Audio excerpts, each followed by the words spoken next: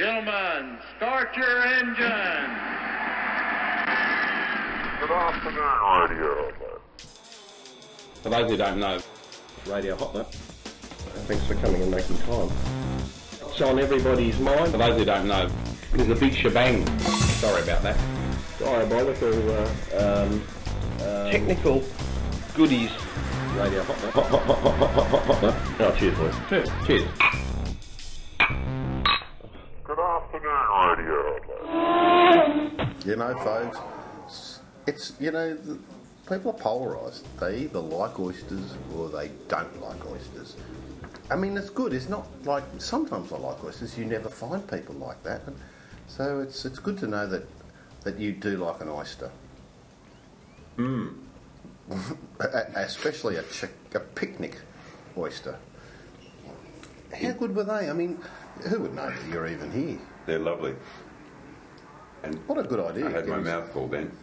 Good idea getting nice some oysters. Tasmanian oyster. But I'm not a fan of sourdough bread that's hard and just overly dense.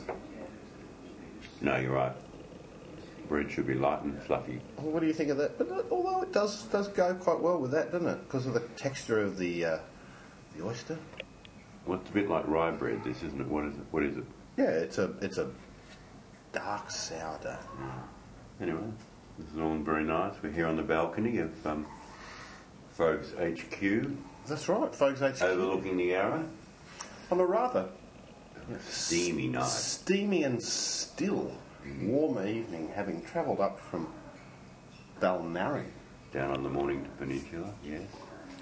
We've had a pleasant weekend at a very close friend's 50th birthday. And very good meat. I mean, I was had it, folks. I think that when you start to talk about meat, that must mean we're coming to the beginning of the show. Now, do you want to do the intro? It's 199.92. And since you haven't done one for a while, or this year, it's over to you, folks, and off with the banter and on with the show. Welcome, viewers. Getting close, but not quite there yet. If you're expecting this to be the much anticipated episode 200 of Radio Hot Lap, sorry, you're out of luck. Not yet. No, it's still episode 199.92.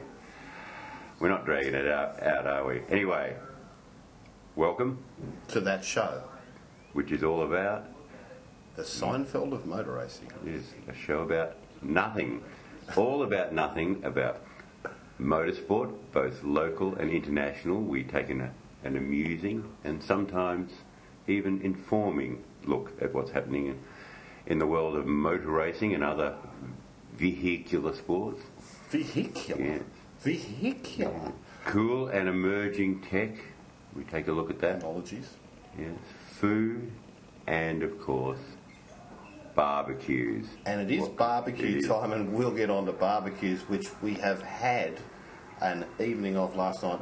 Very, very good. But tonight, seafood night. As I said, prior to the show. Cooked Tasmanian prawns. Who? Which are thawing at the moment because we're a bit late into the Richmond Oyster Bar to pick them up, but they're fresh as. And these have not been swimming in the Huon River.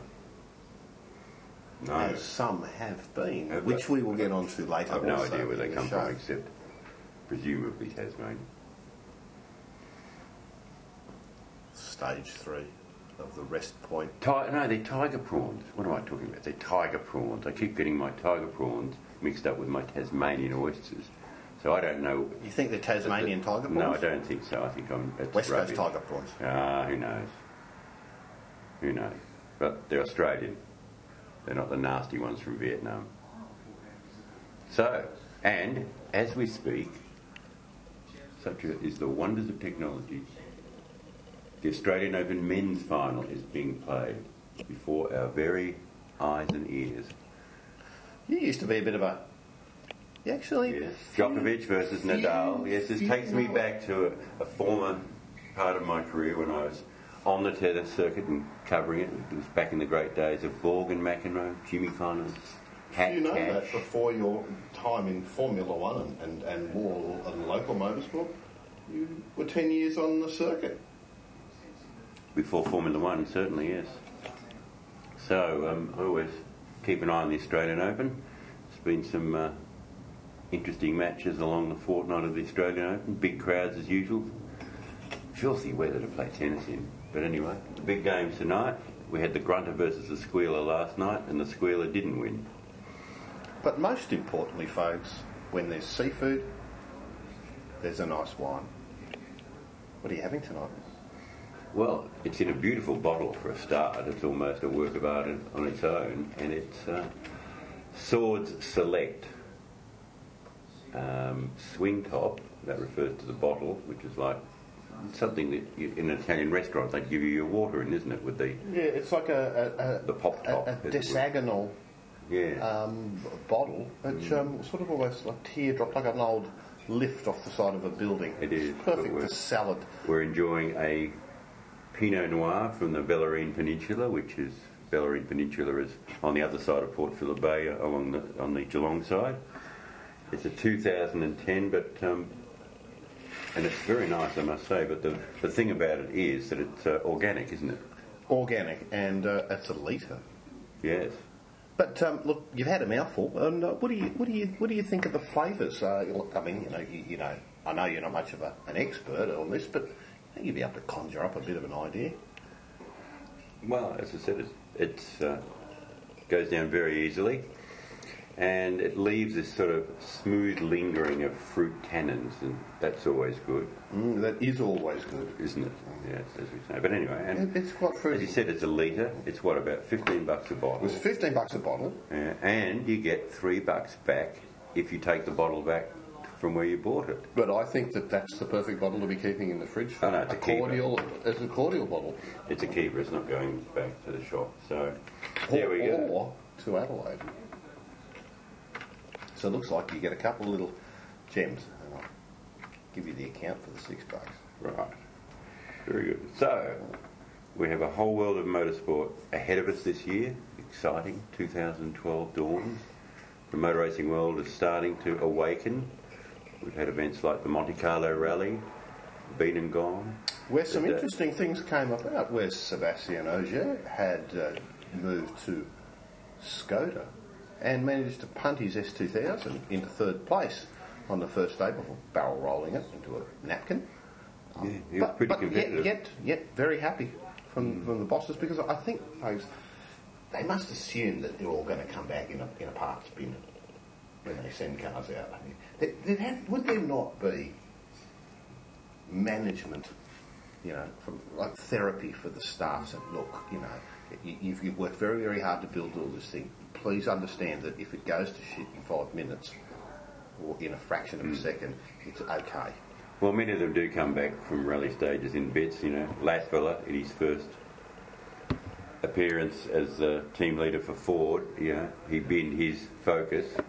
Fiesta. Fiesta, you're right. Which are actually looking pretty good, aren't they? They're pretty sexy looking thing.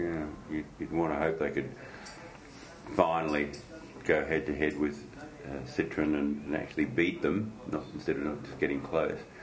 But the crash repairers are probably mourning this year because their biggest client has returned to Formula One. Kimi Raikkonen, of course, who used to be just a crash fest, or a crash looking for somewhere to happen in his rallying sojourn. He's gone back to Formula One with, what's it called this year? Lotus now. So, but the rallying is interesting. But I would Skoda are there. They're practicing for VW's entry into the World Rally Championship next year. Skoda being part of the VW empire, so they're running that in selected events. And that consequently reflects the pullout of Volkswagen in Dakar. Obviously, they want to put their efforts on there, and perhaps also issues with the marketplace in Europe with manufacturers. But we'll talk about that. Which was dominated, oddly, by Mini. a private team with some factory backing. But I just point out that in terms of them, wiping the floor at the Dakar with the high riding version of the Mini, and yet they're struggling to get up a full program in the World Rally Championship. The last minute they only got clearance. But and they had their got entry. a podium on their first event out. Good result. But it was the first event that David didn't go to. Danny Sordo, as you said, had a big result, but the whole program was in doubt until about a week out, and they finally got an official confirmed entry. But they're only able to afford to run one car, and they're still only doing about 7 events. Yes, that's right. So, and Chris Meek missed out on the opportunity to do that. But the caveat was that All Right will let you in past the deadline if you promise to do all the rounds. And so their budget didn't at this point. No, well, they're not scheduled to do Rally New Zealand, for example. But it's just interesting. Yeah, well, we'll have to look at that because that was the fine print that I understood. But yeah, Sebastian Loeb, again, unbeatable. He's a machine, an absolute machine. But what he's coming up, is that his 9th coming up? Could be a possible 9th title. But, you forget that Stefan Petter-Hansel, who had come through from winning the World Championship in dirt bike for the International 6-Day Enduro, if there was ever such a thing, whilst it's a team's event, has just won his 10th Dakar. And I don't think... I don't know anybody. Does that include his victories on a motorcycle? I think so. Yeah, I think so. He won it first on motorcycles, didn't he? But he's still, a phenomenon. But I mean, I don't. We talk about Brocky doing 9 Bathursts, and we talk about Tom Christensen doing many 8 Le Mans. 8 Le Mans, and it's pretty hard. Petter-Hansel was worried. I don't think I'll ever do it again. It's really good to get the hoodoo off my back, and it must be. I'm not the person I was. Of course, I find it weird that it's the Dakar that's not. It's being run down in South America. Yeah, it's a great brand.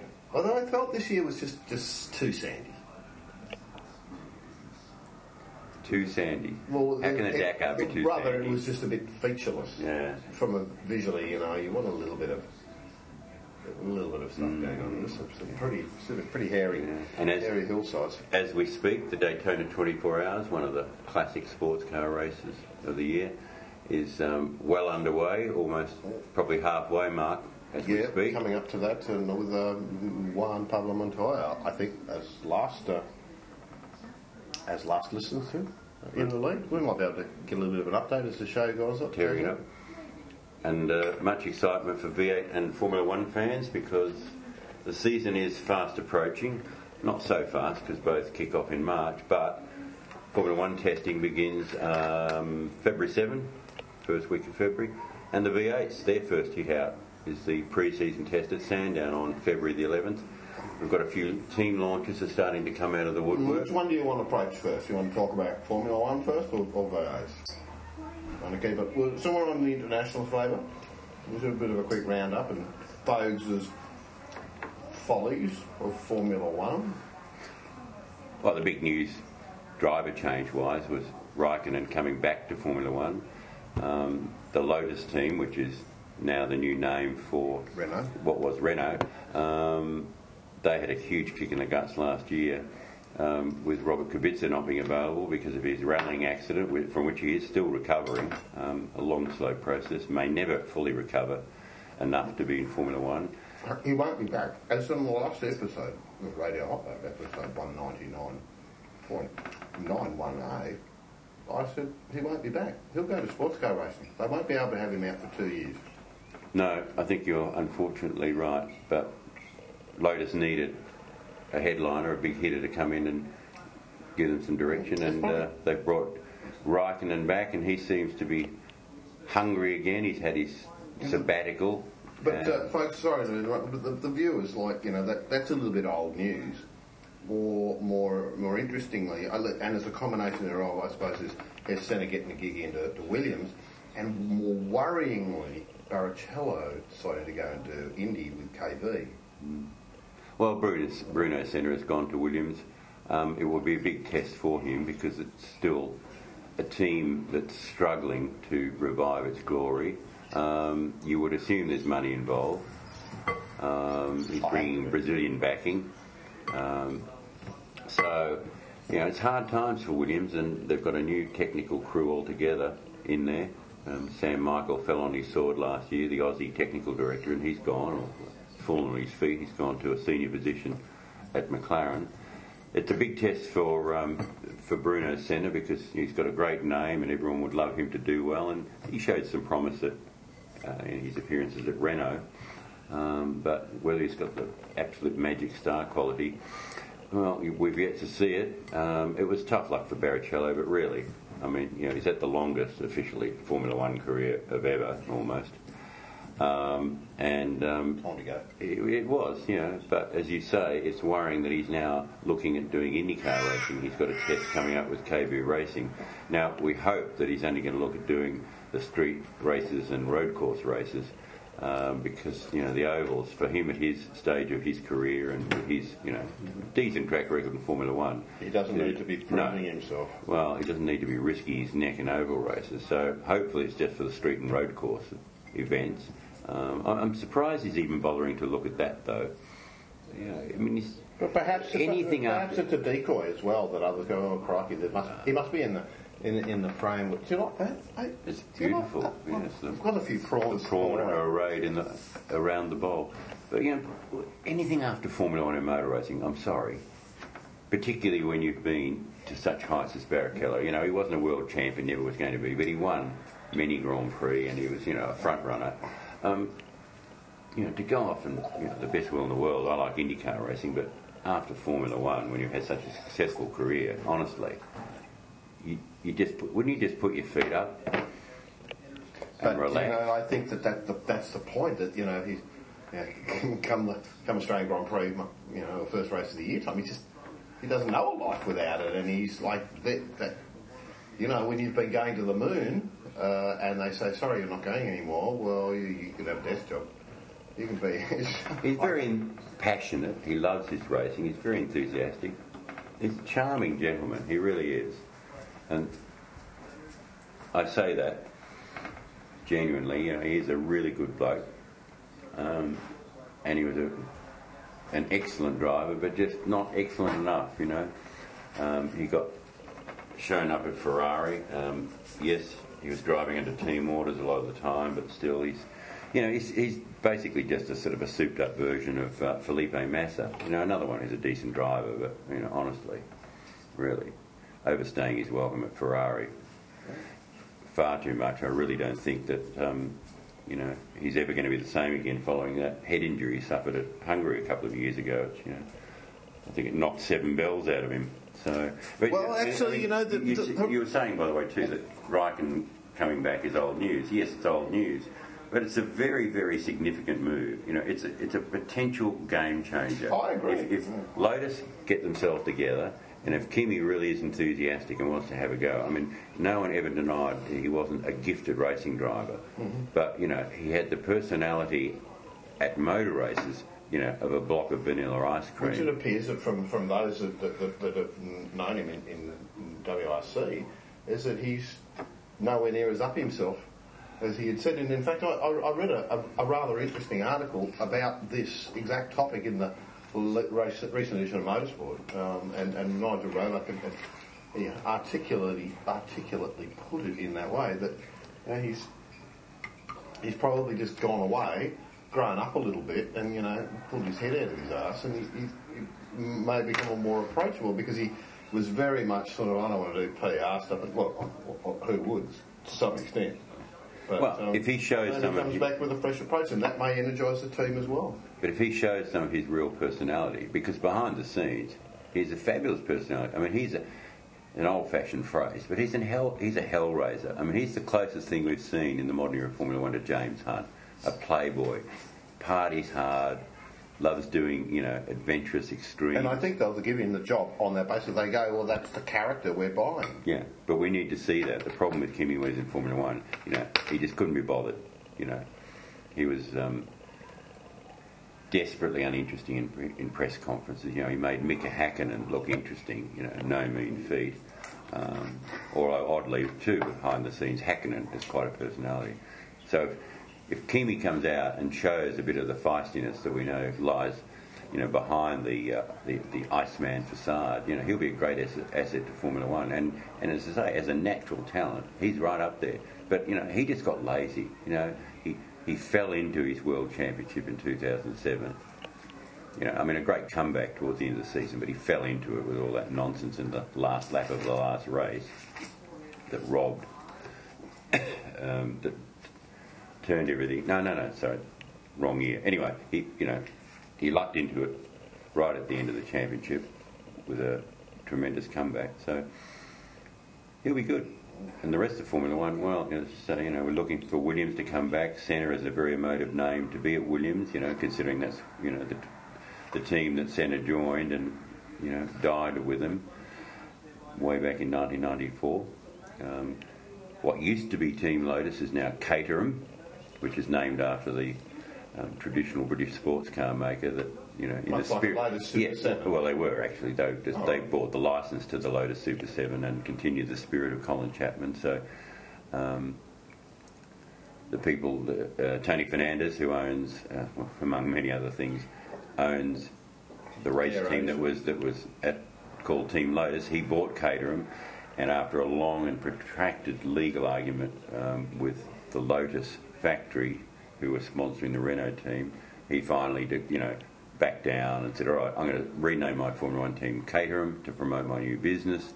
As you were going to say, his big claim to fame is he's the boss of AirAsia and AirAsia X. He's a true entrepreneur, and so he's called his team Caterham. Renault becomes Lotus.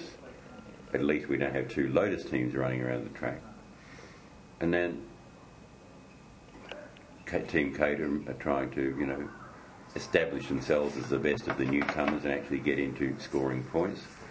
And then we go back and talk about the heavy hitters. Well, all the interest is going to be about Sebastian Vettel and Mark Webber at Red Bull, and whether Vettel can continue his domination, whether Webber can get back to the form that he had in 2010, which saw him contending for the title, and he and the team seem to think that he's on top of it now. McLaren, well, you've got a great team there with Lewis Hamilton and Jenson Button. Button showed up Hamilton last year because Hamilton was just off the rails. He was having all sorts of personal dilemmas, but could still win races despite all that. And so they're a powerful combination. McLaren have got to get it right soon. I mean, they are the best prepared team. They just don't seem to convert too often lately. And Ferrari, of course, well, you've got probably the most complete driver on the grid in Fernando Alonso there. If Ferrari get the technical side of it together, they get their aero sorted out. They're promising a radical car, not a beautiful car. In fact, they say it's going to be an ugly car, but it'll be a radical car. They may have the game changer, but I'd still bet on Red Bull. I think they've got Adrian Newey, who's the technical genius of Formula One of this generation. Well, has been, in fact, since the early 1990s. He was the mastermind of the dominant Williams Renaults of the early 90s. So Red Bull Racing is still the team to beat. McLaren, Ferrari, everything to play for to get on top of them, and then underneath them, Lotus is the team that's poised and has the resources and also the motivation to try and get in there and break into the top three. Which, of course, when you take its history back as Renault, before that as Benetton, that team has traditionally played the role of every so often breaking into the top three.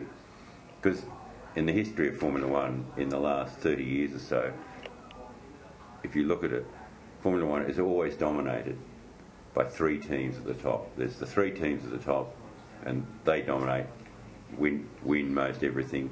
Everyone else is struggling, around in what becomes the midfield. But every so often, a team pops up and replaces one of them in the top three. Most recently, of course, that's been Red Bull Racing that's come up. But in the modern generation, Lotus is poised to sneak back in there. At the cost of who? We don't know. We'll know a lot more in early February when the testing's starting in Formula One, and I think it's going to be another exciting season. We're still going to have the KERS will be even more important, the kinetic energy recovery system, and of course, DRS, the drag reduction system, which did so much to enliven the racing last year artificially, still an argument raging about whether that's, right for Formula One to have the racing artificially improved by a contrivance. But hey, at the end of the day, we saw more overtaking last season than we've probably seen for the last 40 years in Formula One. So the fans are voting, they love it. There we go. It concerns me though the amount of budgets that are being spent in areas that suddenly get clamped down, and perhaps that's just the way that Formula One works and always has. With the advent of social media and just-in-time communications, you start to wonder that one day something is said to be legal and the next day it's not. And case in point, recently the dynamic stability system that Lotus/Renault has said that they had reactive ride, which basically had said that it was making the car a more level under brakes. But as it turns out, so the FIA saying, hey, this is all cool, and Ferrari going, look, we've got something going on there too. No doubt the other teams are going, hang on a minute. Their engineers have had a look at it and found out, well, hang on a minute, that device is not actually, this object, like a brake caliper, is not mounted to the chassis of the car, and therefore it actually has the ability to move independently of the chassis, which therefore could be determined as an aerodynamic aid. A movable aid. And so that's been outlawed, and I wonder how much wasted resources go into this, much like we had with exhaust blowing technology. F-ducts, things like that. Massively interesting sort of stuff.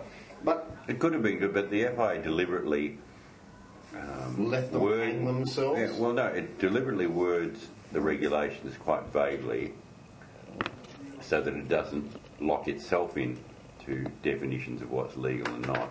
And when teams go to them with a proposal for a new innovation or a new interpretation of the rules, it will often rule initially in favour and say, yeah, that sounds good. Because otherwise it stifles innovation. And they did that last year on the basis of the information they had. It's since come to light when they've looked at it further that it's a very clever system, but essentially it comes down to the FIA saying, well, no, actually, yeah, fair dues, clever system, but it's a movable aerodynamic device.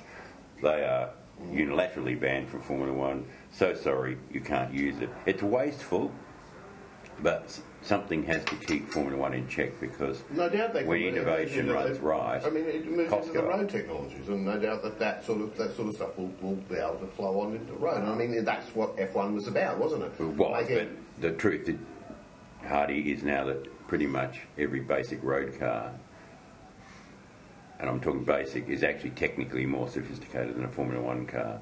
Road cars are allowed to use all sorts of electronic controls and intervention devices, which are banned from Formula One now. Systems into play. It helped refine them, yes, but it's unfortunately, technical innovation is not part of what Formula One is about anymore. Just simply because the authorities have desperately been working, and the teams too, to rein in costs because it was out of control. I mean, you're still talking about a top Formula One team spending at least $250 million a year. It's a lot of money, but it's half of what Ferrari used to spend easily, $500 million. One must look at that in the complete context of going Formula One racing and the brand exposure that they're getting in the television coverage and working it out at rate card. And so that's why they do that, because it's a good exposure. And it may come back. The manufacturers come and go. They have the money. At the moment, they're all doing it tough because of the flow-on effect still from the GFC, so they don't have the money to spend. So Formula One has to, at the moment, like V8 Supercars, has to cut its cloth to fit the circumstances. Well, before we go off F1, I just wanted to bring up a quick discussion about Massa, because Massa's sort of like been in a bit of the limelight. And there's a lot of I can't quite figure it out, but I think it was quite succinctly put by as a concept by Martin Brundle, who's now not a part-time BBC. He's gone on to the digital side. He switched from BBC TV in the United Kingdom to Sky Sports on satellite or pay TV out here. Had theorised that it was that Massa seemed to just not be able to sort of want to challenge for things, and was a bit sort of almost sheepish with Alonso around. And he felt that it was taken back to the team orders of 2009 with Hungaroring, where Felipe was the head of Alonso, was over the radio, and then there was controversy associated with that. You know, when team orders were illegal, that he sort of. The famous instruction. Yeah, and so he went. He's Felipe.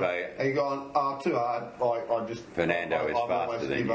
I give up. Yeah, he's probably that wouldn't have helped him. That dispirited him. But as I said earlier, I think the real thing, unfortunately, is that when he got whacked in the head by that bit of suspension, that bolt that flew off the back of Barrichello's.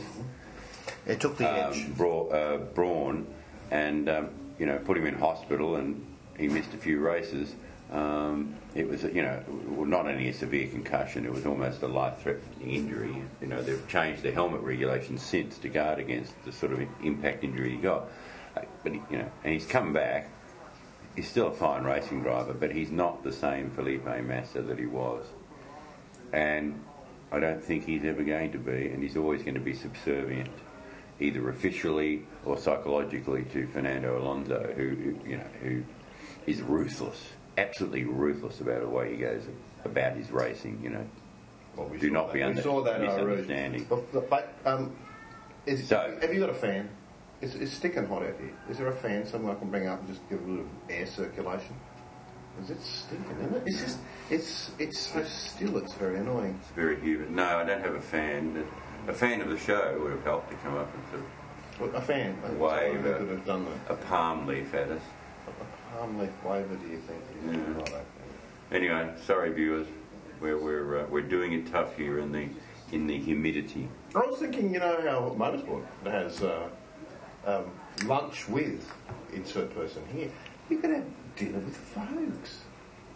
I mean, rather than lunch with famous person, it's famous person of known quantity with. Slash famous, with someone of character or famousness, and I could be waiting on you guys here at the. I'd clean it up a little for you. In Folks Towers. No. There's not the towers. They're not towers, folks. They're better than towers. We're on the river. There are regatta operators like swanning by up there as the willows weep there. The sounds of dogs howling in the distance. You're waxing poetic, distant memory. I was a good storyteller, but that's another story for late night. You can tell a story given any 2, 3 or 4 subjects. Three objects on location. That's right, yes. But sometimes I forget to mention the chicken. So, yes. Dinner with Fogues. I have to warn any potential participants. You would be advised not to let Fogues cook the meal, however. Well, it would be you would be busy. It would be the equivalent of, So you would volunteer to be the chef du jour, as it was. Well, I think this is, as we move into the commercialisation era of Radio Hot, folks, it's only fair that sort of, that sort of treatment is afforded someone of your ageing stature. I'm sorry. I mean, it's not that agey. Thank It's you. not like an old cheese. No, mature. They're good, those oysters. Excellent. Yeah, I should have another one before you nick off with them all. No. And you've piqued even the viewer's interest by mentioning the commercialisation of Radio Hot Lap. What does that mean? What benefits will it bring? What will happen? Stay tuned. I'll leave that up to our new commercialisation manager. Yes. You're very slow on the oysters, or have you been picking out of success? I'm sorry. Unlike you, I can't eat and talk at the same time. You seem to have a gift for that. Well, on that note, folks, we're going to let you have a little pause while Fogues has an oyster. Station break.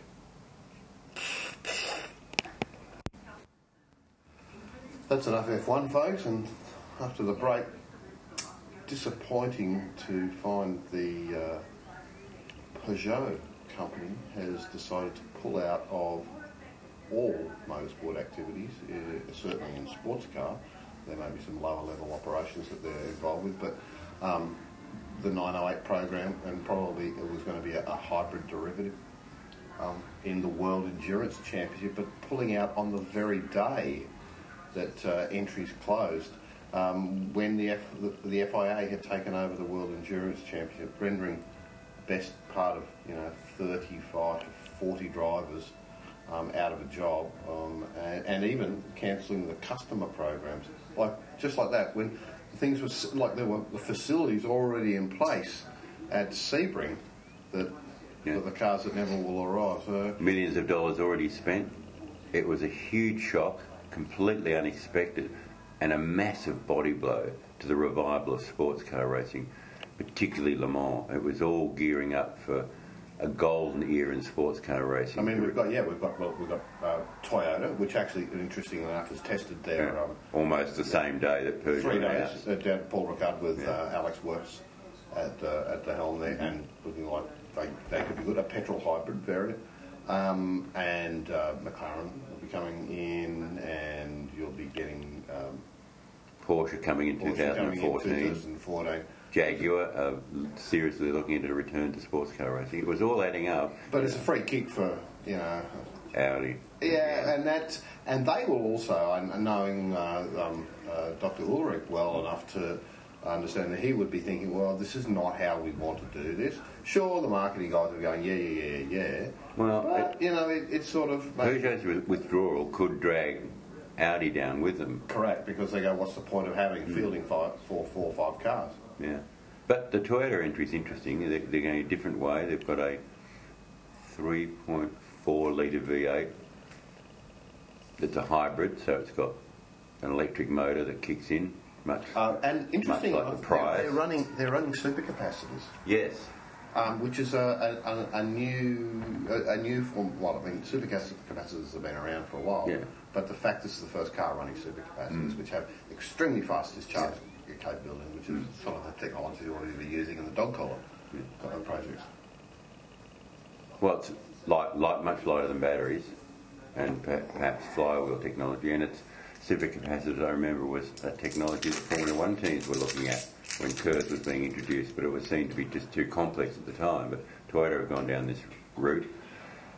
Big move for Toyota. I mean, Toyota is in the process of, you might say, reinventing themselves, because they've become the dullest car company in the history of the world. The grandson of the original Toyota, Toyota, yeah, not Toyota, but the Toyota family, who started the whole thing. He's in there, and he's putting new life back into Toyota cars, as evidenced by the variously known as the F86 or the GT86, which is the new flat 4-powered rear-wheel drive lightweight sports car that Toyota's coming out with in Australia mid-year.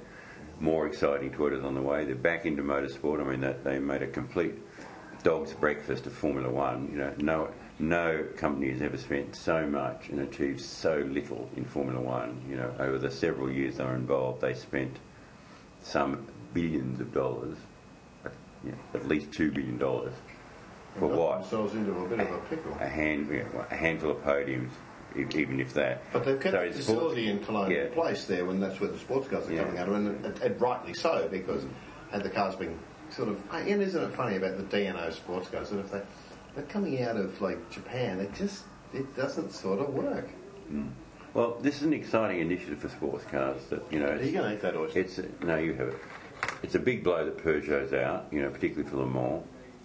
But longer term, Toyota being there, and it's going to take them a year or two to get up to speed.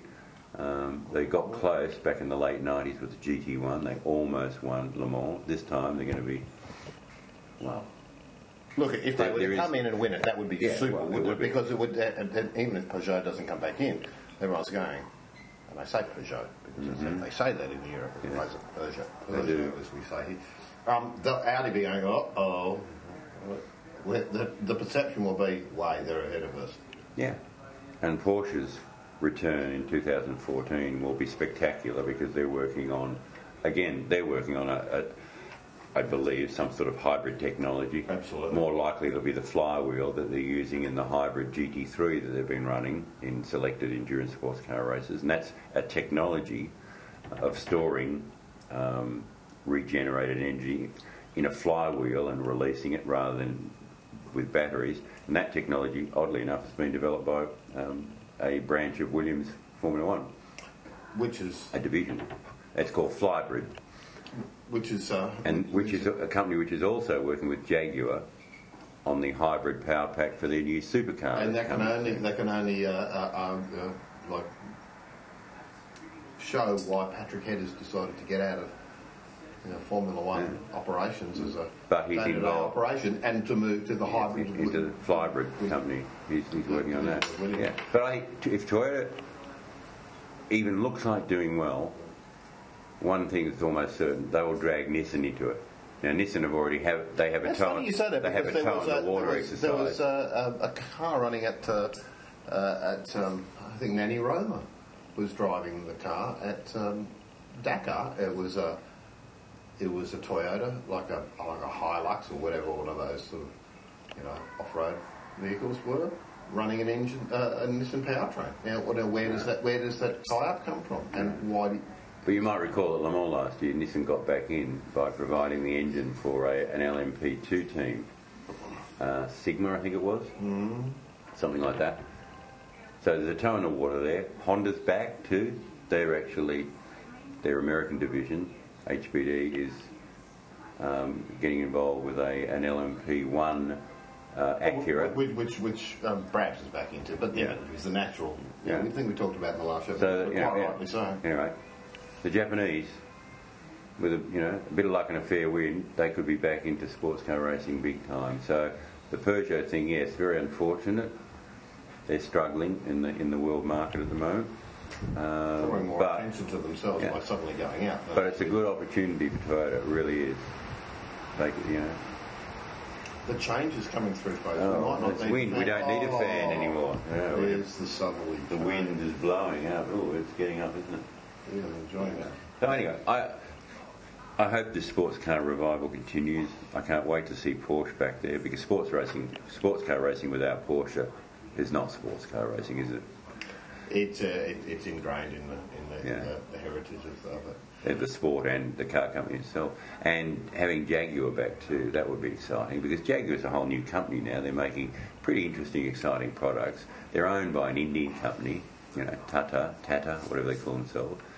To have them going back to sports car racing in next year or the year after, that would be exciting.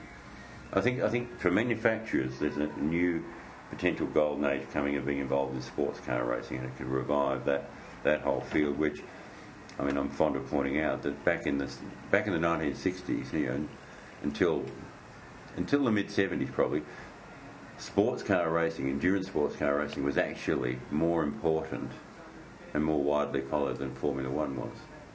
So, things change and they can change again, Absolutely. And I'm very much looking forward to this year. More so outside of Australia, I want my faith in V8 supercars and the interest of pounding around the same old circuits to be revived. But, and before we go on to that, interesting to note that, as talking about Daytona 24 Hour a moment ago, Dominic Farnbusher and Alan Simonson teaming up with Patrick Pillatt and Ben Keating, effectively a very good gentleman driver in the 66 TRG Porsche, are running very strongly at the front of the GT class as we come up to the 12-hour mark. They'll be down here for the 12-hour. And there's a lot of interest going on with the 12-hour as we move over to that. But finally, on an international, I feel, and you've been doing a little bit of talking with the guys at Aston Martin, international Paul, our correspondent, and Teppanyaki Scoffer, the extraordinaire from Adelaide, who's over there at this weekend running extreme speed motorsport and core autosport sort of stuff, is doing a project P56 update, which is effectively the Gurney car. I think Dan Gurney's son himself is actually racing in it. But You were questioning the fact that it could have, it might be losing its goals to be. I'm wondering, because they've taken over. Was basically the AMR1, from last year, which was like a bit of a six-cylinder boat anchor of a sports car. So there's a bit of a double-barreled question. You saw some photos today of the tub. What do you think's going on with that, and where's Aston Martin moving? Because we'll talk about Aston Martin sports car racing, and with David Richards moving back on day-to-day operations from WRC, and the minis like that were in Dakar were actually being built by another company, X-Ray. But one of the Quant family, which owns BMW, was running that. Sven Quant, someone like that, was actually running that team. Yeah, I don't know where Aston Martin goes in sports car racing. They just ran themselves down, an absolute dead-end alley last year. Too many categories, too many GT1s. Well, they're okay in GTs, but, after... When we were at Le Mans back in 2009, they had the Aston Martin Lola running with the what were they running? The V12 engine, I think it was. Yeah, production-based engine. Anyway, but it shed itself the first lap too. But at least it was good looking, sounded the business, and it had some. Lap. That was costly. It had some potential, and. Their big push has been this straight six turbo, which, I'm sorry, anyone with the most basic knowledge. Another oyster? Thank you.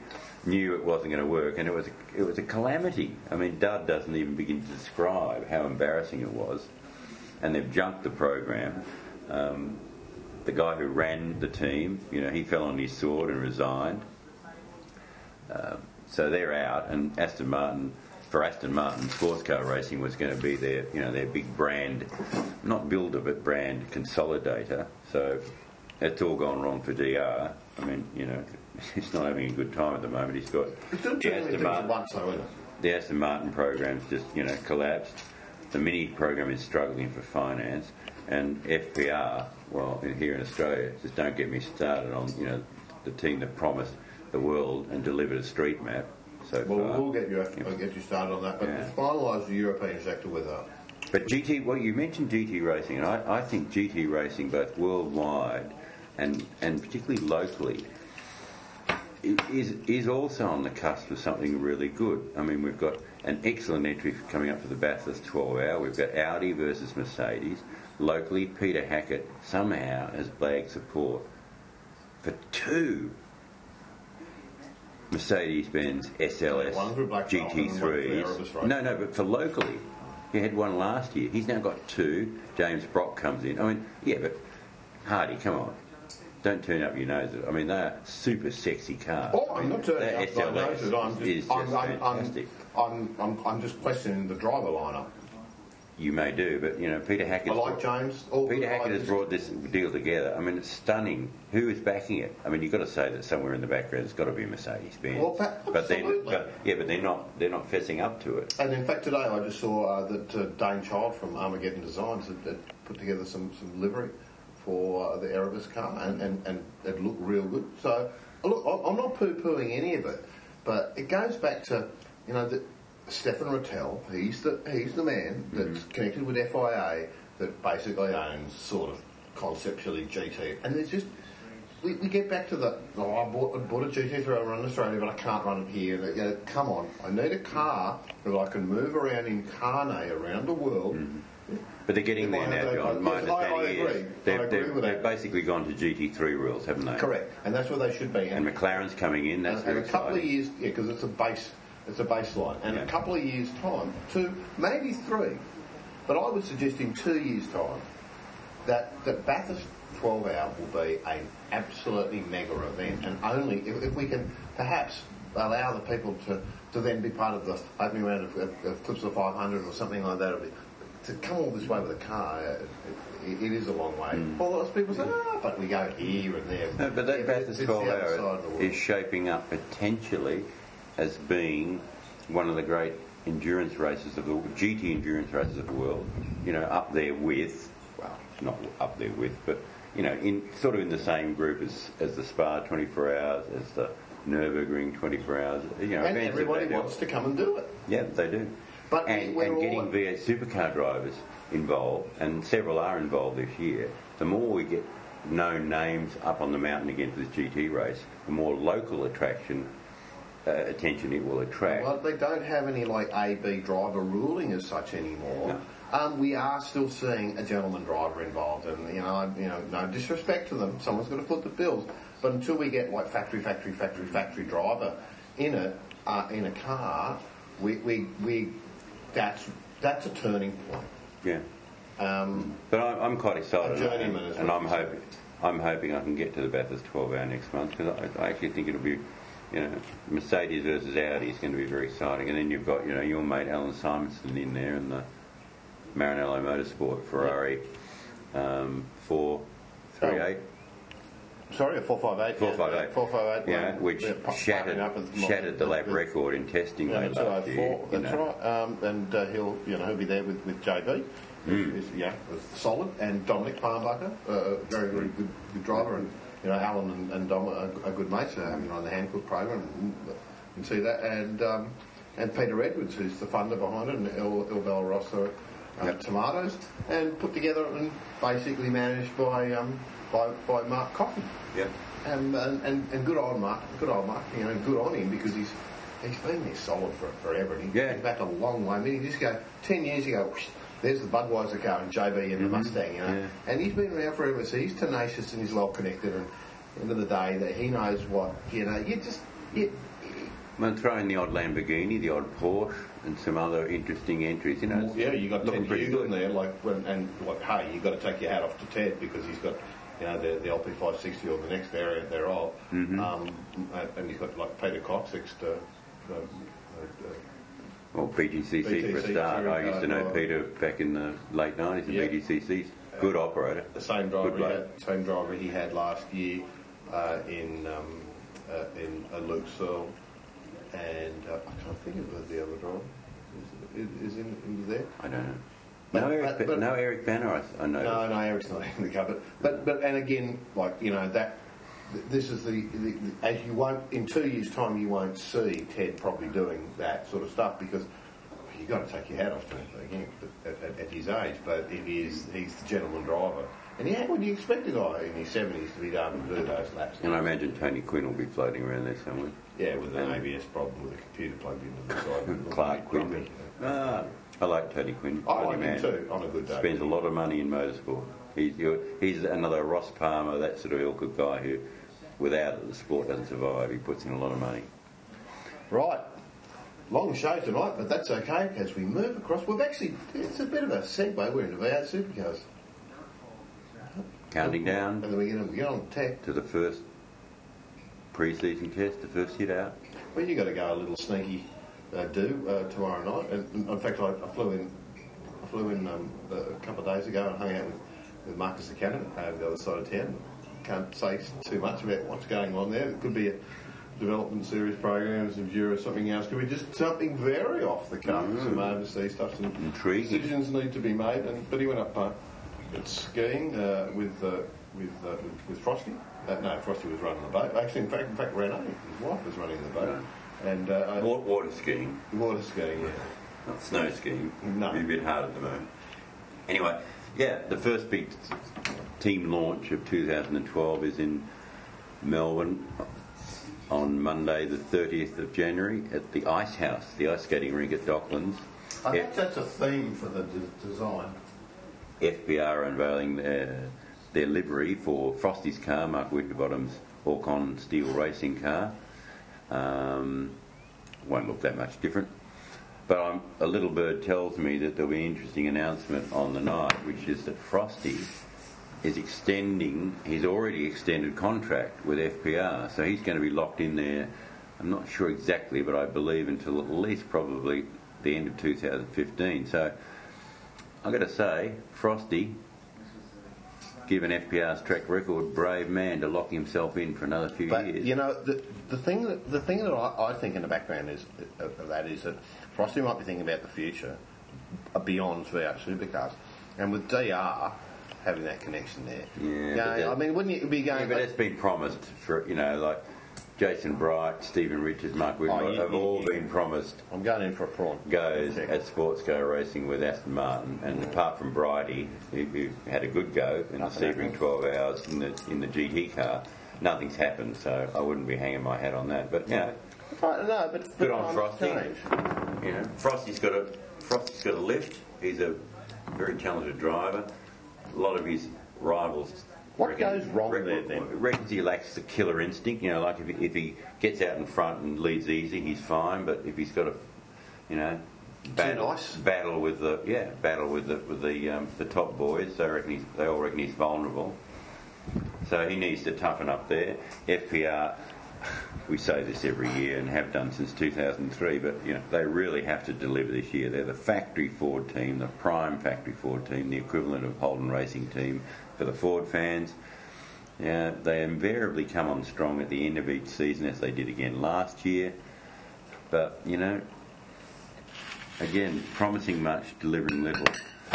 This year they're going to have a hell of a lineup. I mean, you reckon they do something. They got Frosty, who's as dialed in as he'll ever be. Will Davison, who feels as comfortable as at FPR. After the nightmare second season he had at HRT in 2010. And you were all right last week with Dave Siegel. He would have told you if he wasn't feeling comfortable. No, I don't need Siegel to tell me. I can see that Will Davison is a much happier individual in that he's getting the love he needs to perform. And they got David Reynolds, who will eventually be confirmed after all the legal wrangling is over, will be confirmed as the driver of the Bottolo car, the third FPR entry. That legal saga is dragging on, but it will happen. The Kellys are not making it easy, but it will happen that David Reynolds go there. So they've got three top draw drivers. No reason they shouldn't be, taking it right up to Triple Eight. And that's what you do. You got to take it to Triple Eight.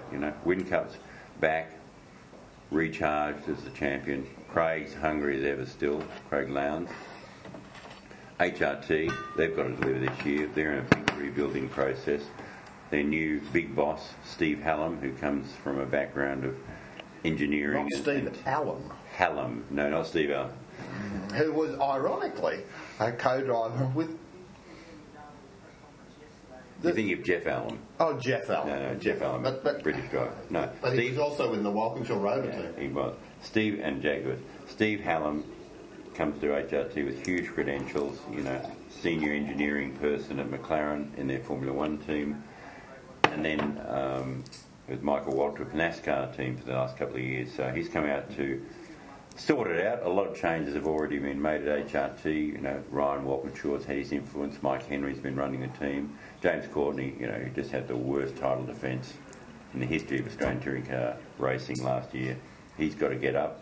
Garth Tander performed heroically last year with politely I would term it, a recalcitrant car.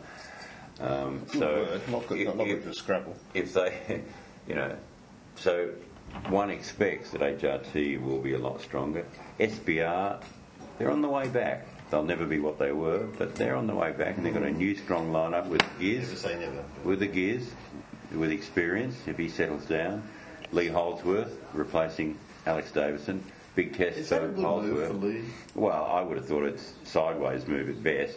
I would actually characterise it as being jumping out of the frying pan and into the fire. But anyway, Lee's made the decision, and Tim Slade, who is very promising and has done a good job. So SBR, as I said, they don't have the resources, despite they have Ford backing. They don't have anywhere near the resources. So, I've got to give the Stone brothers their dues that, with limited resources, they've rebuilt that team, which basically collapsed after Marcus Ambrose left. James Courtney couldn't make it work. Russell Ingall made it work for a year on the residual, of what Ambrose has done. So they're getting back to near where they were. And, they'll never be the challenger that they were back in, or the pace setter they were in the middle 2000s. But and then. Well, folks, as we move towards our next, effectively, a commercialisation break that could possibly happen in the future, we need to have a little bit of a moment to ourselves. Who are you giving the Deadwood Award to? I want to put you on the spot, but who needs to lift their game? And Who do you expect Lucas Dumbrell to be? Racing. Well, but he can only go forward. They can only go upwards, can they not? But Okay. Well, otherwise, the other extreme is FPR, Ford Performance Racing. As I said earlier, they have to deliver. No more excuses. They have to contend at every race and be contending for the championship and take it those little to teams that that have those spikes like BJR and Techno and just Well, that's all they'll ever do. spike. Yeah, once in a blue moon, like Gary Rogers Motorsport, like Brad Jones Racing last year with Jason Bright. Won 2 races, big effort. So why But they can't. do you They think can't they do it spike? consistently. Why can they not do it? They don't have the resources, both financial, technical, or personnel. They don't have the resources to do it consistently. And it's the history of motorsport. It's nothing unusual. But unless a team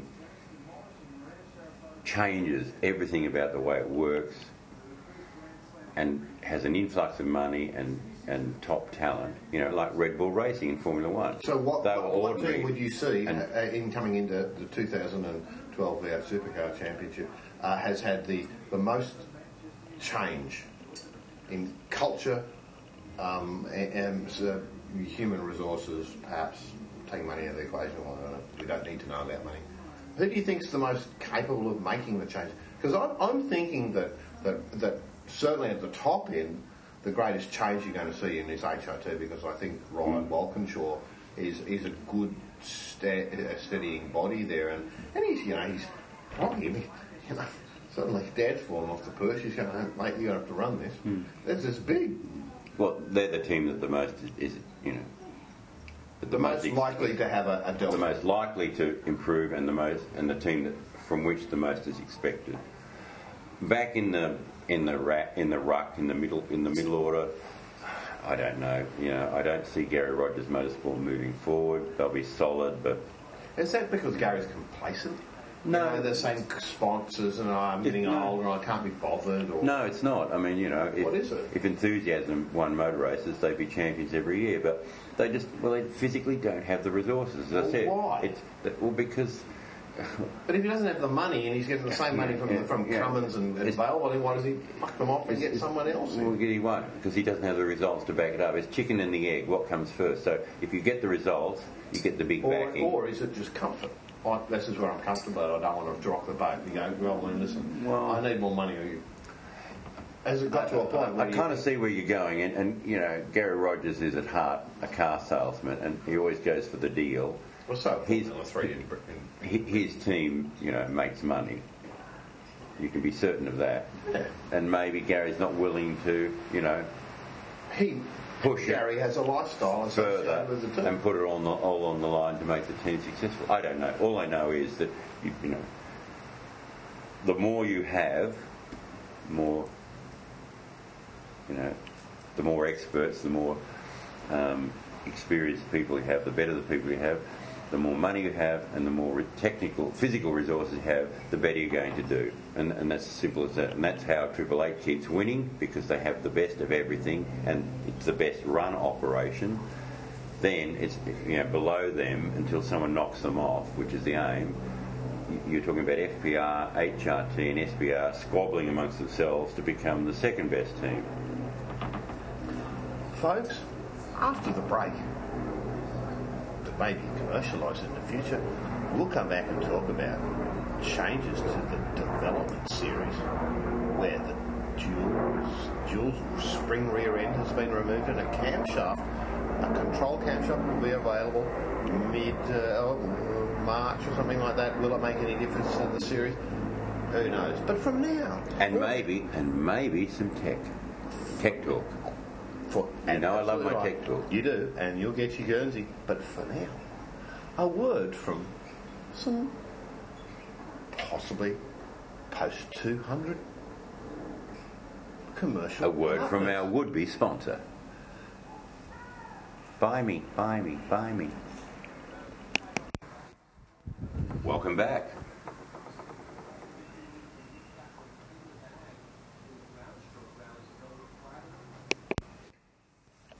Having problems making your iDevices communicate with each other? Trying to make head nor tail of how you make your iPhone talk to your iPad, talk to your iShoe for all I know. Well, iShoe? Yeah, your iShoe. I wish I could iShoe you. Yeah. Well, anyway, the guys to sort it are iSorted.com. Really? They are. .com.au even, yeah. You go there, they'll tell you how to make your iDevices talk to each other, do everything. I went there and actually I found out that they had a problem solver right there that all you simply needed to do was fill out some simple tick boxes here and there. They were in touch with you, and all of a sudden you had all your iDevices syncing in harmony. And this all happens at iSorted. Is that right? See tit. This is iSorted. I saw tit. Oh, I get it. I saw tit. Oh, that's not what I didn't mean. Really? Excellent. You've been lied to, or rather misled. Yeah. But they're clever people at this website, and we use them, and they've sorted all our iDevices, even my iShoe. It now talks to my iMac, my iPad, my iPhone, my iIron, my iRon, actually I should say. My iRon. It talked to my iRon. My iRon is down at Balmary. Yeah. No. Oh. You want to sort it? Go to isorted.com.au. Folks, unbelievable. I could be Leo Laporte. You are the Leo Laporte of D/U. But speaking of D/VS, and I don't know why it is, two things to report: changes in the structure there in the technical regulations, sporting regulations, perhaps. I don't know, technical, where the dual shock rear ends from level 1 teams are now no longer to be allowed to be run in that category, which may a little bit the development series. What used to be the Fujitsu series. Oh my God! We don't know what it's going to be called. Well, then we're back to the development series. Yeah, they don't have a sponsor as we speak. And a control camshaft coming in, which are probably of less knowledge. That makes sense. I mean, that's all the other engines in the main game are running the control camshaft, and after some initial moaning and groaning among the teams, they've all adopted it, and it knocked the edge off some of the engines, and a bit less power, and some durability concerns, but it's really all sorted itself out pretty well, and it's one of many cost containment measures that V8 Supercars has been progressively introducing over the last several years. More will happen, they will come. It's trickled down to the DVS teams, the development series teams, and that's logical, because they're basically running hand-me-down equipment anyway. Not quite sure, however, about the ban on the dual rear springs, which have been de rigueur in the main game for some time. These parts are easily procurable. I mean, again, they become hand-me-down, so why they've actually banned them, I'm not sure. Perhaps it's something to do with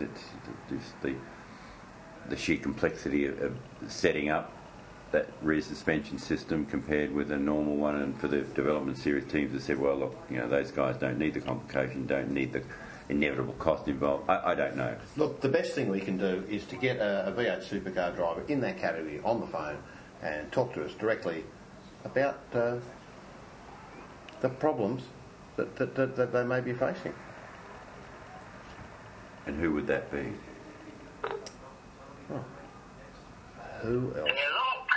Oh, viewers, Marcus Sekanovic, I'd like to welcome you to the new, slightly commercialised version of Radio Hot Lap, episode 199.92, with Les Fogouars. Hey, Marcus. Yes, I know. Caught on the hop, eh? But Marcus, we've been having it. I can't let you hang around too long. I'll have to let you go shortly because we have to go down and deal with a bit of oyster removal, and I've got a salad sandwich coming. But your thoughts on changes to DVS with the dual shock rear end and camshafts? Fogues and I were interested. I'm sorry, can you say that again? I missed the first part. The changes to the development series with the dual shock rear end being banned and camshaft changes? Well, I think what they're just trying to do is trying to keep the cars as close to, well, engine-wise anyway, as close to level 1 as possible, because I think, some of the level 1 teams that have input into DVS series were using it as like a development sort of field to try different things with motors and bits and pieces. So if they make it a controlled camshaft, then it sort of limits that.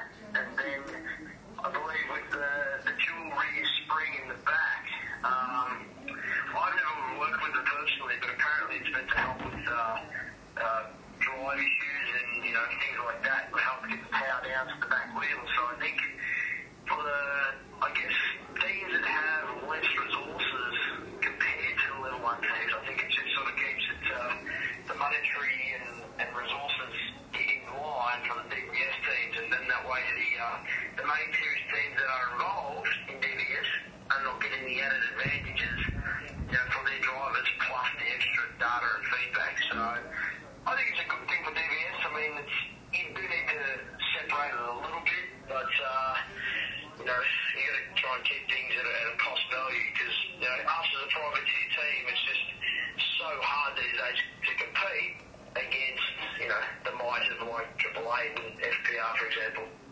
Marcus, just before we let you go, thanks for that. You pretty much confirmed what we were discussing and clarified a few points, particularly about the double rear spring suspension. But there's been a lot of dissent amongst the development series teams about the involvement of the main game operations using the development series as a de facto testing ground.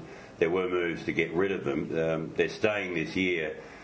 What do you reckon? Is it a good thing to have the likes of Triple Eight and Walkinshaw Racing, running pretty serious entries in the development series? I think it is.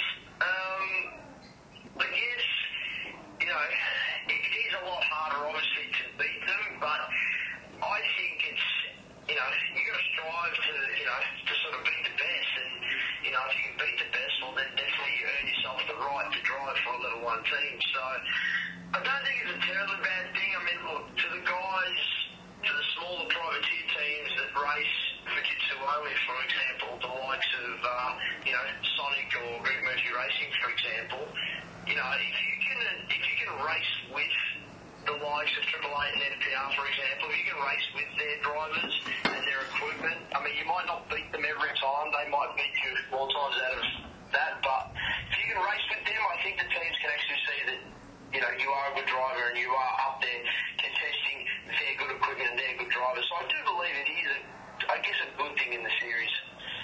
Okay, Marcus.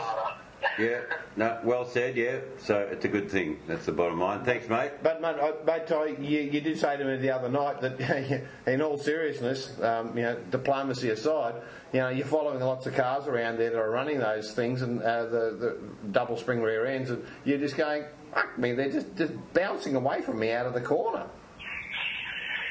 It is rather difficult when you are watching the equipment more so, I would think, drive away from you than, there's only so much you can do as a driver, and when you've got two cars in a straight line putting the power down and one's launching better than the other car, that's not a driver thing. That is basically a car thing, and it is a little hard to deal with when you're fighting your heart out there as a privateer team trying to keep up with those guys. It is a little bit disappointing, but you just got to keep boxing on and keep fighting, and hopefully it comes out in the end eventually. Marcus, from what you're saying, clearly that I would have thought that double spring technology was pretty routine and available, to most people in the sport. Obviously, that's not the case. Well, you would think that. I'm not sure why, they've banned it for whatever reason, because like you said, it is readily available. I guess I don't really understand. Like I said, I've never driven a car that has the double rear springs in it, but I guess maybe it's the level 1 teams that might be quite a substantial gain, so they are keeping it to themselves and not sharing it, filtering it down through to teams that have bought cars from level 1 teams. Maybe they're just keeping it close in house, and I guess it probably would be a kind of tricky thing to set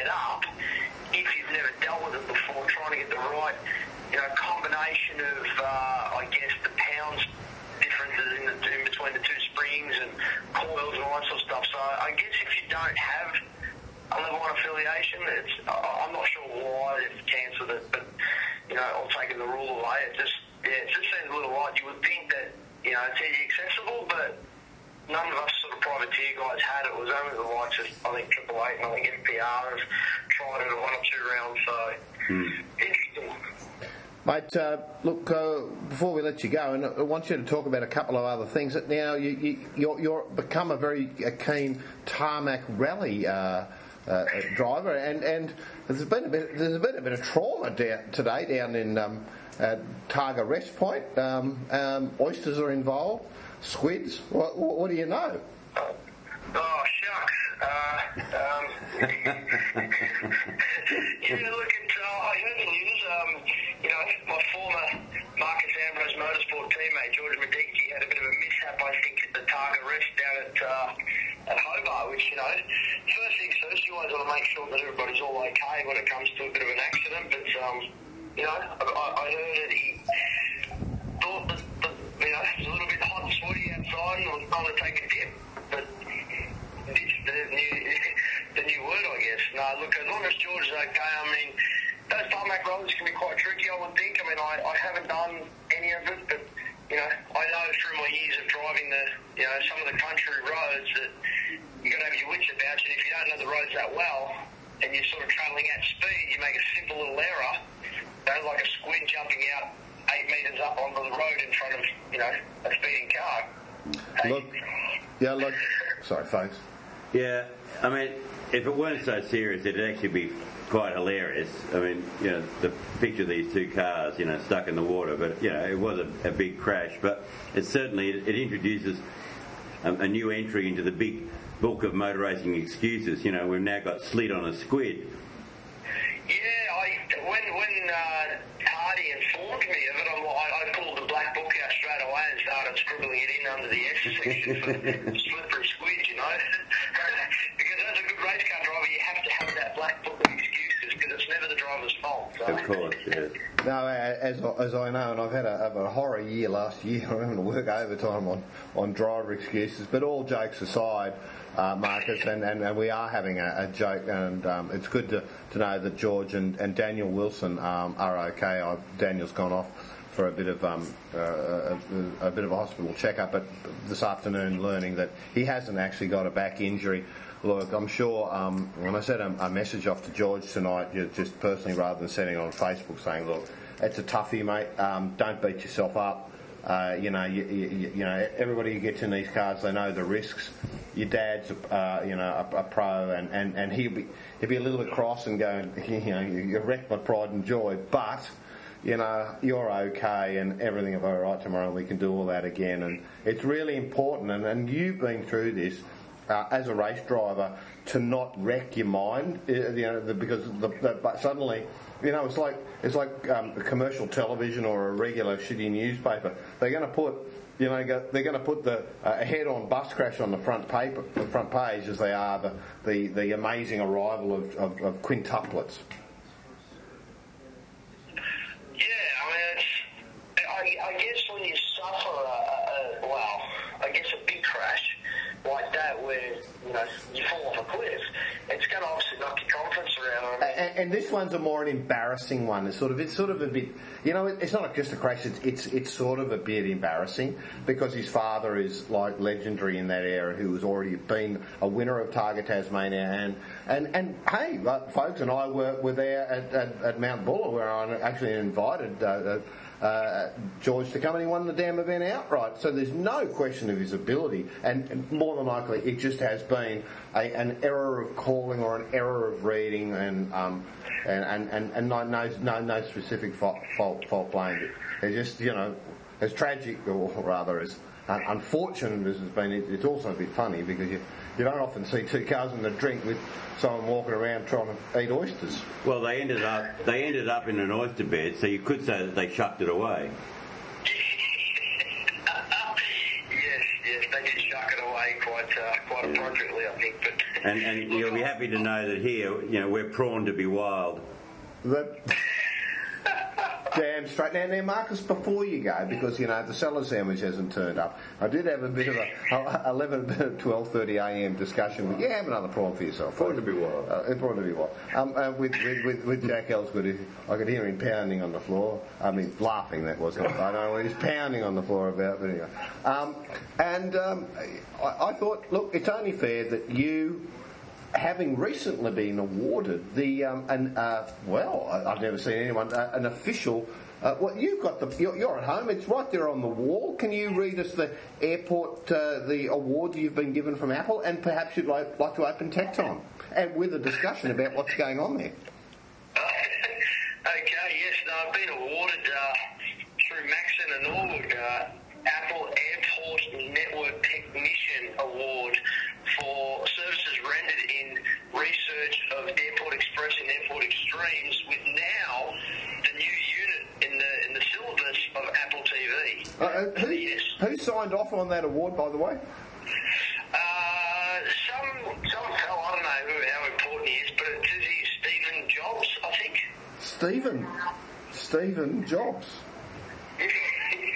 Amazing. So, mate, would you like to introduce Tech Talk? And tell presumably that was a few months ago, not just recently. Tell us. The first instalment of the award was 12 months ago. Right. At one of my birthdays, he made a special guest star appearance and presented me with the award. And then on the release of Apple TV, he just thought he'd call me up for my expertise opinion to make sure we could diagnose all the problems and get all the firmware updates right in introducing Apple TV into an airport utility service system. And that's what I've got you on it tonight, mate. Bring it on. Marcus Sukanovic, racing car driver, but more importantly, Apple TV expert. Got it running around the house with your Bose stereo, iPads, everything. Mate, tell the viewers why they need it. Well, first and foremost, it's just you can rent your movies from iTunes. So all your iTunes account, anything to do with movies or shows, you can actually just stream straight through your Apple TV, plugged in via HDMI cable into your amplifier, depending on whatever brand it is. For example, mine's a Bose. Could you just give us the hardware set up there, because it's quite impressive. Let's start with what have we got, and don't miss anything out, including the Cafe Series kettle. Okay, yes, we're running. TV is a big 55-inch Pioneer Plasma, which is basically just set up as a monitor. Everything is done through my Bose V30 lifestyle system. That runs 5.1 Dolby Digital DTS surround sound. We have a Pioneer Blu-ray player, which obviously plays the latest 1080 Blu-rays. We also obviously all working through with the Wi-Fi setup that we have here. The main Wi-Fi is converted from Apple Extreme, which is the main, obviously, Wi-Fi signal, and then I've got two Airport Express repeater stations throughout the house where one is plugged into via a 3.5mm jack cable into my auxiliary port, which I can then run any of my iTunes devices, whether it be iPhone or my iPad, even my 17-inch MacBook Pro. I can run music through a channel off my Bose amplifier, which then goes to my Apple TV again. I've got a channel on the back of the Bose amplifier where the Apple TV server can then stream live YouTube videos via your iPhone or your iPad, and then run it via all through your TV, all wirelessly, all over your Wi-Fi. So it's a pretty impressive setup. Look, that's absolutely wonderful, Marcus. I'd like you to stay on the line as we move on to the barbecue section, because I'm going to get the girl at the front desk to take your name and details for the consolation prize this evening. Well, he had me at hello. Unbelievable. All the other stuff, I'm very impressed, but he had me at hello. Yeah. Look, we'll be in touch soon, but as Jack Ellswood would say when he's getting a salad sandwich, beat it. Yeah, hang on there, Johnny. Yeah, mate, look, can I have a egg and lettuce sandwich? Just hold the egg and lettuce, please, bud. Look, I went to McDonald's the other night with Marcus, and he goes, "Look, I'd like a grill, but could I not have the bun?" Oh, they were having trouble with that. They go, "What do you want to do with that?" So I'm like, "Well, just work it out." Hey John, my egg and lettuce sandwich, Leicester egg and lettuce, has just arrived, mate. So I'm going to have to let you go there. Oh, George, you're not fooling me. He's got to go and watch All right, his Super Hot. goodbye. See you, Marcus. Righto, Dan. Enjoy the evening, and we'll chat soon. Thank you, Okay. viewers. See you, viewers. Bye. A tech time bonus there. Absolutely, tick time bonus. There's far too much to do, but I think Yeah. I have no idea what he did, but it sounded impressive. it's time to finalise with barbecuing, and we can only move on to it from last night, where viewers, I've never liked rump. Maybe it was a bad piece of rump, or it was, I don't know, a bad experience with someone, but wow. What did we do last night, Faith? It's only you can tell. I got roped in, and I felt, even if I give myself the accolades, rose to the occasion. You did indeed, Johnny, yes. We had the 50th birthday party, and we had the rump, chunks of rump, Serious joke. put it on the barbecue, which was brought in for the evening. It was a pro-style barbecue. Yeah. And it was put in marinade. It was marinated. Marinated. In a marinade. In a marinade, that's right, yes. Sorry. And the marinade, well, actually, that's not so. These were large. There were 4 butts of beef rumps with I don't know why a you're really asking. nice bit of. I don't know why you're asking me about this, because you know far more than me, but go on. Well, so you might like to throw in the ancillary comment. Well, it all tasted good. Very That's all nice I'm concerned fatty edges on them. Basically in trays on the burner there. We've rubbed them in some Dijon mustard and then some Murray River pink sea salt into the trays with only a bottle, 750 mils of a decent red. This was splatter around the 3. 2 hours later, Wowsville, some very, very good Japanese steel knives. I can't remember the type of steel, but very, very good. Like steel. Damascus steel. Damascus steel. Roll. Wow. Rolled Damascus steel. But the big one didn't work. The middle one did for me. And there's lots. Sorry, can we have the sound effect again? I like that. You know, it's just like monkey. And wow, I didn't get to eat much of the dinner because I was just inhaling little chunks as I went, and the fat was good, wasn't it? You did an excellent job. It was beautiful beef. Everyone snapped it up. It could have gone sour though if it was done But right. we had it again for lunch. It was excellent. It was even as a Thai based salad with a little bit of a magic touch of coriander. You are indeed a chef extraordinaire, Hardy. I've got to tell you that. I reckon it's time we have to leave the viewers. We didn't tell them about, for the V8 fans, about the maelstrom going on at DJR and Paul Morris Motorsport. Yes, there's a bit of a bitch and moan, and in fact, your own magazine has been slandered My organ. terribly. My organ. Like, apparently is not even suitable to be rubbing your under organ. No, that's right, yes. What's Paul going Morris on there? reacted badly when the Auto Action magazine asked him what was going on. And he basically said that he wouldn't talk to us because the magazine wasn't even worth wiping his bottom with. Which is quite interesting because Has he got the whole scenario of Paul Morris contributing to the new 4-car super team that is Dick Johnson Racing, we wrote about 2 months ago and pretty much had a peg. At the time, consistently, Paul Morris, when I spoke to him, denied that anything was going on, that he was still pressing ahead with plans to run a 2-car team, which was patently not true. We all knew what was going on. Is it patently or plainly? No, patently. Well, same. Anyway, it all came out in the wash, and not totally confirmed yet, but we know what's happening. DJR, Dick Johnson Racing, is running 4 cars. They've suddenly joined the ranks of the so-called super team. In fact, well, along with Kelly Racing, they're the only team running 4 cars. So they'll run their 2 main entries for Stephen Johnson, who's got a job for life there, of course. James Moffat, who is one of the surprise stars of last year. Junior. It's surprising how he managed to get himself into pit lane at Homebush. No, he did well. He actually did much better than anyone expected for his first season. No, hang on. You got me wrong. I like James. I really do. Go back a long way from the Utes and stuff and earlier, But the argy-bargy on the first lap.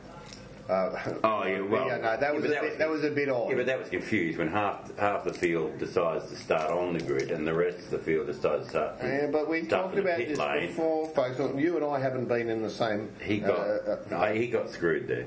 He was told to go by the team, and he ended up just push in and look like a dick. But he looked like a dick. He did. But he's a good lad. And I like him a lot. And he's actually shown a lot more promise last year. Not that we didn't think he didn't have promise, but he just showed it a lot sooner. Anyway, he's running his car. Steve Johnson will run with the new Jim Beam Racing livery. James Moffat's car will be in the colours of PC problems. Norton 360, not eyesore tipped. No, that's right, and no window on the Macintosh because there's no problems on there. No, Norton 360 do a. Oh, they do have an antivirus program for Macs. Even they don't have a problem solver. Not so much, no. And then the other car, Dean Fiore is moving his operation across to Dick Johnson Racing as a customer. DJR will run his car. That will have Jim Beam sponsorship as well. And the 4th car, this has been the contentious one, it will be one of Paul Morris's licences transferred to Dick Johnson Racing. It's run under a customer relationship, just like Rod Nash Racing at FPR. It will be driven by Steve Owen with VIP pet food sponsorship. And the deal with Paul Morris is he's shut down Paul Morris Motorsport. After many years of underachievement and getting absolutely nowhere, finally read the signs. So he's transferred one licence to be run by DJR, kept the VIP sponsorship from Tony Quinn, which made you get really after last year's bag of non-results. The other licence that Paul Morris Motorsport had, or in fact to be technically correct, Nemo Racing, which is an operation actually owned by Paul's father, Terry Morris, that's been leased to Steve Webb, to Jonathan Webb's Techno Autosports team to run their second car, which will be driven by Michael Patrese. Yes, I'm not joking, that's true. But what is... The Stig is making a comeback to V8 Racing. Oh, your mate. And no, that's Ben Collins. No, the other V8 drivers cruelly dubbed Michael Patrese the Stig. Yes, cruelly. They did. So he's going there with a bag of loot, and that licence is being leased by the Webbs in 2012 on a lease-buy deal. So the presumption of the deal is that at the end of the year they'll buy the licence. So Paul Morris at the end of the year will be left with at least one licence. He may end up selling that. Well, in fact, more likely he will sell it to Dick Johnson Racing because DJR next year will need a new licence to replace the one that Charlie Schwerkolt, the former co-team owner, will be taking back because he's been leasing. It's all confusing, but he's been leasing as part of their separation deal at the end of 2010. Very ugly. He leased his licence, his half share of the team, back to the team, and he'll take possession of it at the end of 2012. Charlie Schwerkolt, and he plans to run his own team. But the question, possibly with a new manufacturer. The question beckons, folks, is what was it that caused Paul Morris to have such an uppity negative comment towards AA? Well, saying that the excretia would be unsuitable for use with the magazine. Well, but that's obvious because it's a glossy publication. If you've ever tried to wipe your bottom with glossy paper, it just doesn't work anyway. So he's stating the obvious. But no, I don't know what arced him up. I have no idea. But he was being economical with the truth, shall we say, late last year because everyone knew in the pit lane that he was negotiating to do deals with your licenses and what's going to continue. So why he's so upset, I've no idea. And you know what? I don't care. And on that note, good evening, viewers. You've just been watching, or you've just missed, Radio Hot Lab. And I'd just like to say a personal thank you to our possible sponsors